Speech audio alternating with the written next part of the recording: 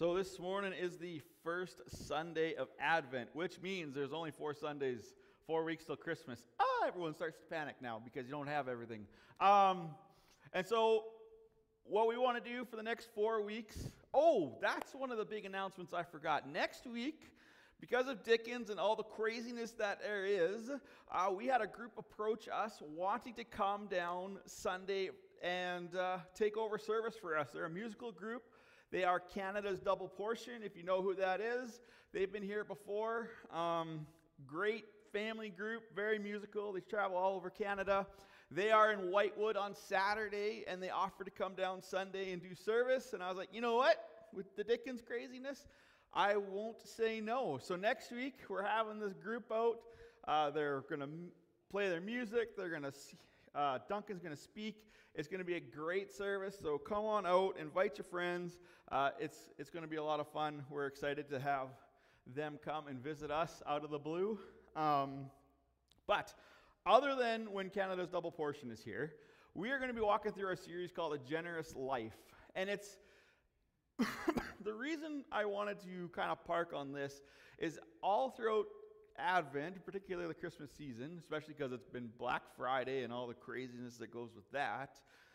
The theme of the season isn't really generosity, right? The theme of the season is you want this. You make up your Christmas list and you ask for it, and it's all about me, but it's veiled as well. You got to buy this person this because it's going to make their life better. But underneath it all, it's like, I hope someone gets me this because it's going to make my life better. And it's all about the materialistic. It's all about how much you can spend. It's all about the perfect gift. It's all about It's all about stuff. And when we talk about generosity in the church and in the Bible, God has a different idea for generosity. He has a different idea of how we're to express it. And this morning, we're going to look at how generosity actually has benefit for your life, not just the life of the person that you're helping. We actually have more than just the scriptures backing it up. There's actually some science behind generosity that I think you're going to find really interesting. The other thing that is kind of countercultural to God's version of generosity is this whole immersion of the social media culture of you just have to present well, right? You have to look perfect all the time. Well, perfect is expensive. I don't know if you know this, but having all the right clothes can really rack up a bill. Having the lights perfect. I tell this story when I was in Medicine Hat. I took youth to a missions trip to Barbados, and we were at a restaurant. We just had a long day of ministry, and these 3 ladies come in, and it's girls' night. You can tell. They're like dressed to the nines. They are showing up.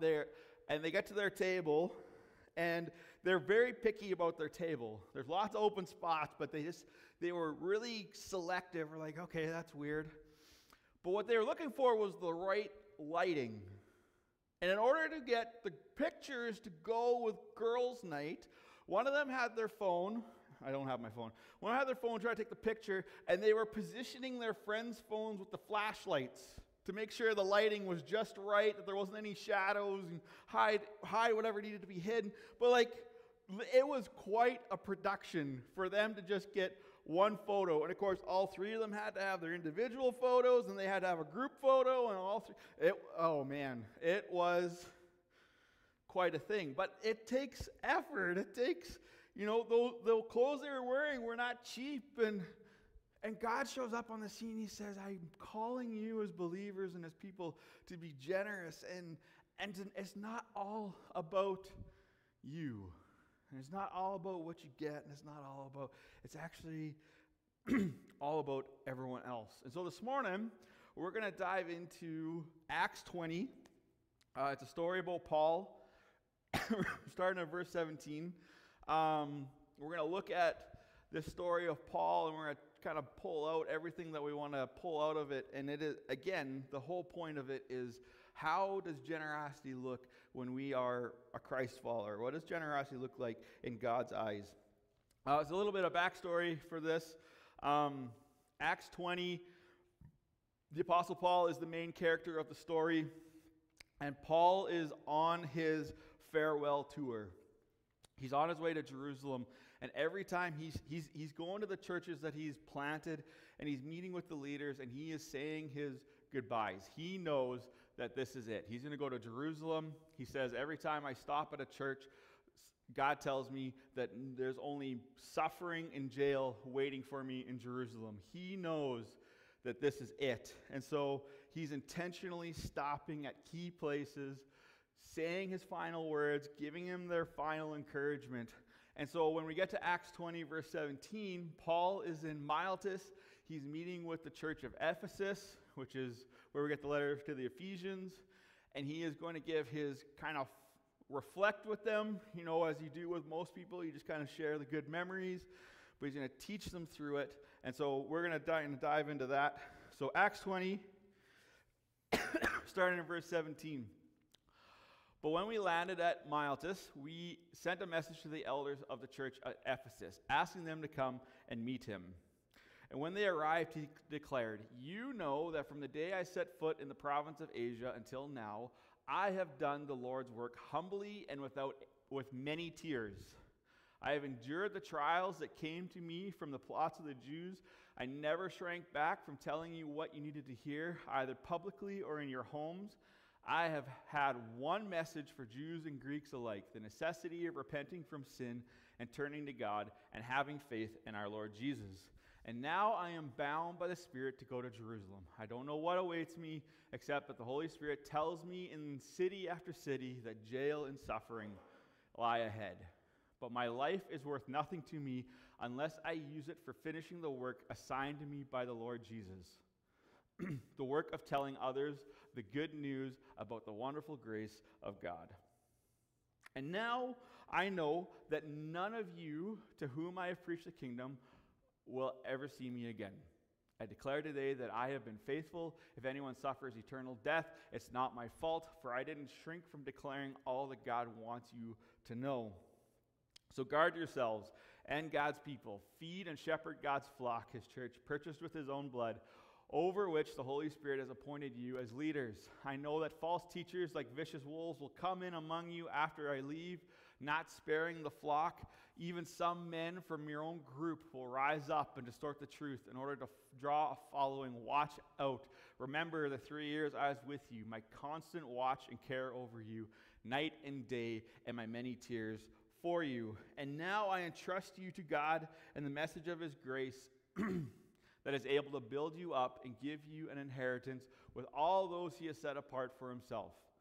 I have never coveted anyone's silver or gold or fine clothes. You know that these hands of mine have worked to supply my own needs and even the needs of those who were with me. And I have been a constant example of how you can help those in need by working hard. You should remember the words of the Lord Jesus. It is more blessed to give than to receive. And when he had finished speaking, he knelt and prayed with them. They all cried as they embraced and kissed him goodbye. They were sad most of all because he had said that they would never see him again. Then they escorted him down to the ship. So that's a lot of reading. It's a big passage. There's a couple things that draws out. The big thing is he is talking about his mission, right? And we just talked about this not too long ago, that we as a church have a mission from Christ, that we are to preach the gospel, make disciples, baptize them in the name of the Father, the Son, and the Holy Spirit, teaching them to obey everything that the Lord gave us. This is the mission. And Paul is so committed to the mission that he says, I was willing to endure trials that would have chased anyone else off. I was tearful. I was broken. I didn't take anything from anyone. In fact, I worked so hard that I could provide for not only myself, but for those that helped me. And the epitome of Paul's faithfulness to the mission, but more importantly, his generosity and his selflessness in it. He's like, I consider my life worth nothing. He's like, if for the sake of the gospel, for the sake of those that I was reaching out to, for the sake of seeing the kingdom expanded, he's like, I consider my life nothing. I would make any sacrifice. I'd endure any trial. I'd do it all over again because I want to give of myself to those that I'm trying to serve. The mission required extreme generosity. He continually gave of himself over and over again. So much so, he said, I endured trials that would have chased anyone else off. It's selflessness. It's this, I will just give and give and give to my own detriment if I have to. And it shouldn't surprise us that Paul had this extreme amount of generosity, this extreme commitment to the mission, because this is the example that we see from Christ. And Christ is the whole reason for the season. Jesus himself, when he was walking around doing his ministry, said that I have no home to call my own. I had nowhere to lay my head for the duration of my ministry. Why? Because he was so generous with himself. He didn't want to waste money on homes. He had Judas, who, maybe wasn't the best option, but Jesus knew what he was doing. Judas was managing the finances. What was he doing with the finances? Well, he's providing for those around him. He's providing for those who are in need. He had access to money, but he wasn't spending on himself. He was willingly giving it away.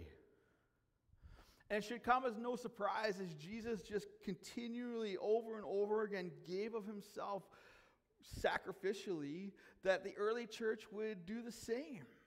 In fact, it shouldn't surprise us that God continues to ask that of us, because God gives of himself sacrificially. He said, Romans says, how much greater is the love of God? He gave his own son for each and every one of us. He loved you so much, he didn't even hold back his one and only son. He didn't save him from death. He actually put him through the most horrible death he could.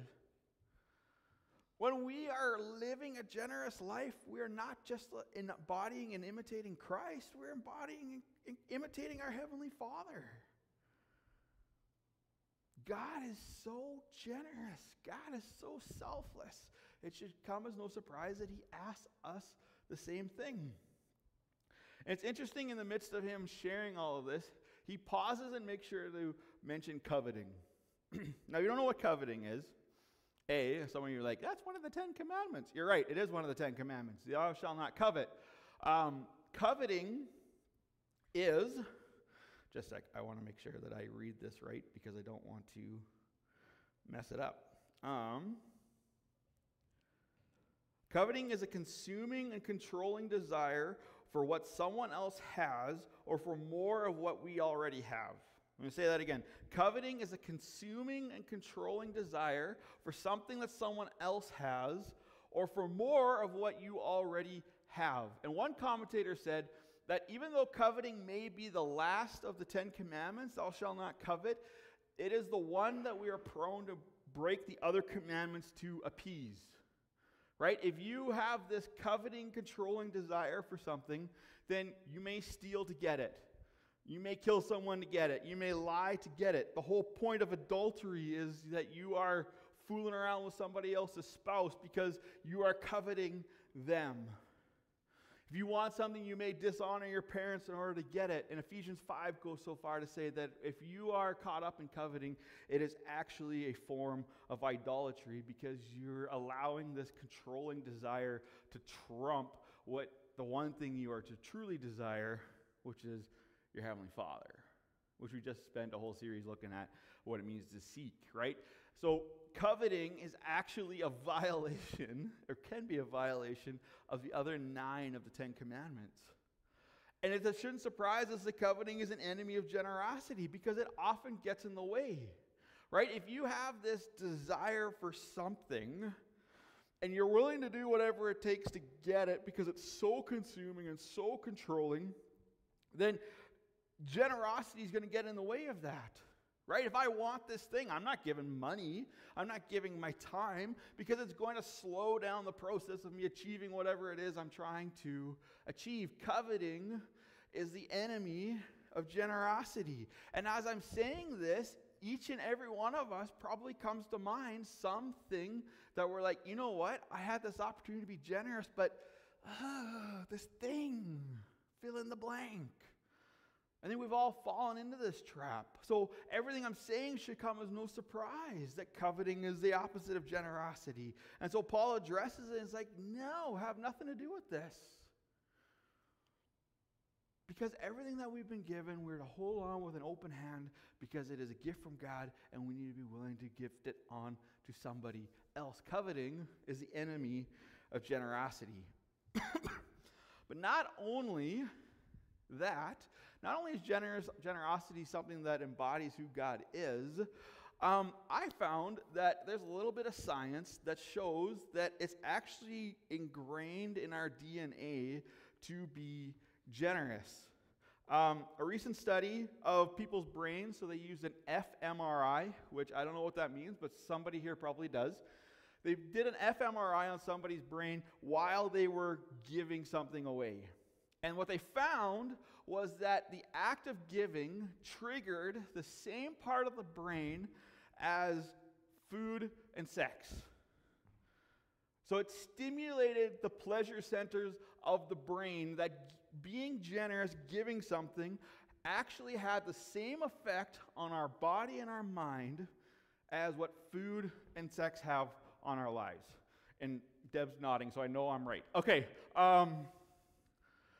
that's significant because it means that generosity is something that we should long for. That when it says we're made in God's image and God is the embodiment of generosity, it should come as no surprise that we find pleasure in being generous. If we find pleasure in giving.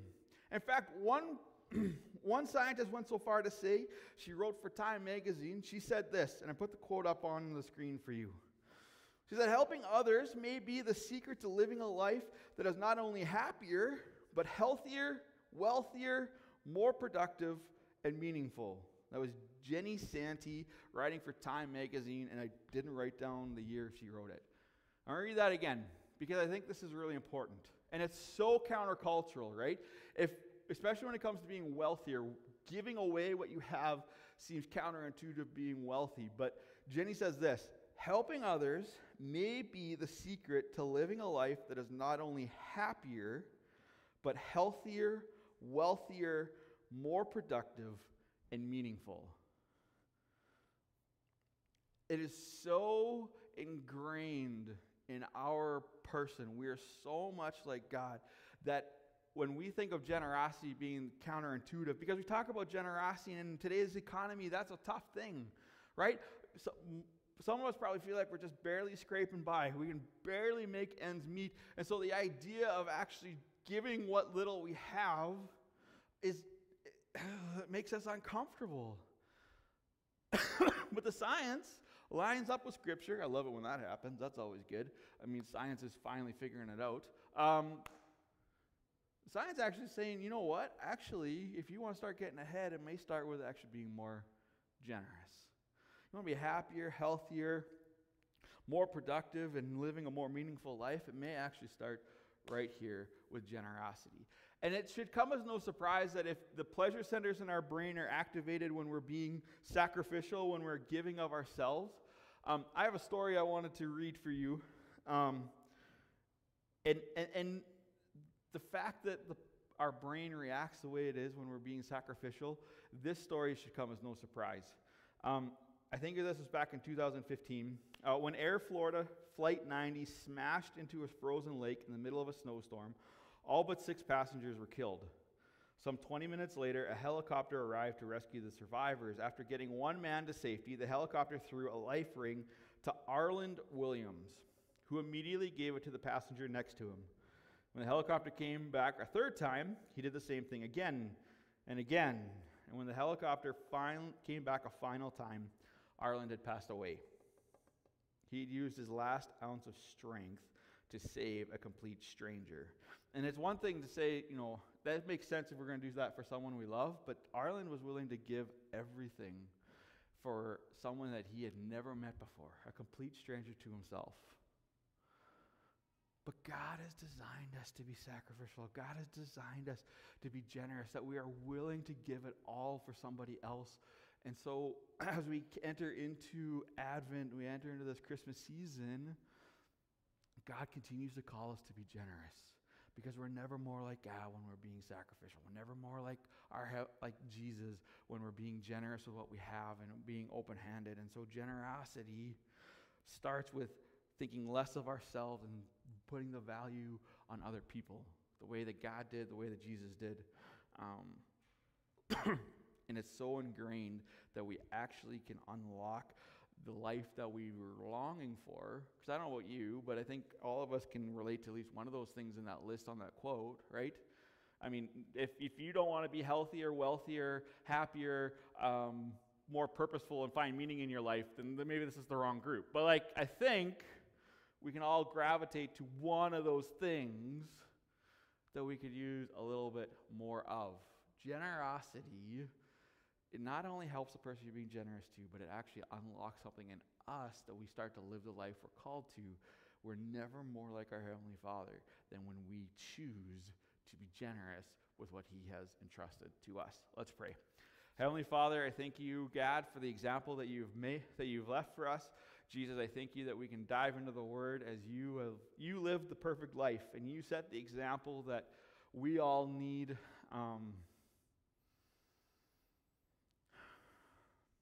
So God, help us to step into generosity. Help us to be more like you in this way, and especially, God, in this time that it's countercultural. It seems so weird, the idea of being generous. God, I pray that we would embrace it, that we would really step into it. And Heavenly Father, we just ask you to lead us. Show us what it means to be generous with what we have. And it won't look the same for all of us, but God, we need you to lead us. We need you to show us what generosity looks like, because we want to honor you above all else. God, I thank you for Paul's example. I thank you for Christ's example. And I pray, God, that in our own way, we will follow the example laid before us. I pray this in your mighty name, Lord Jesus. Amen.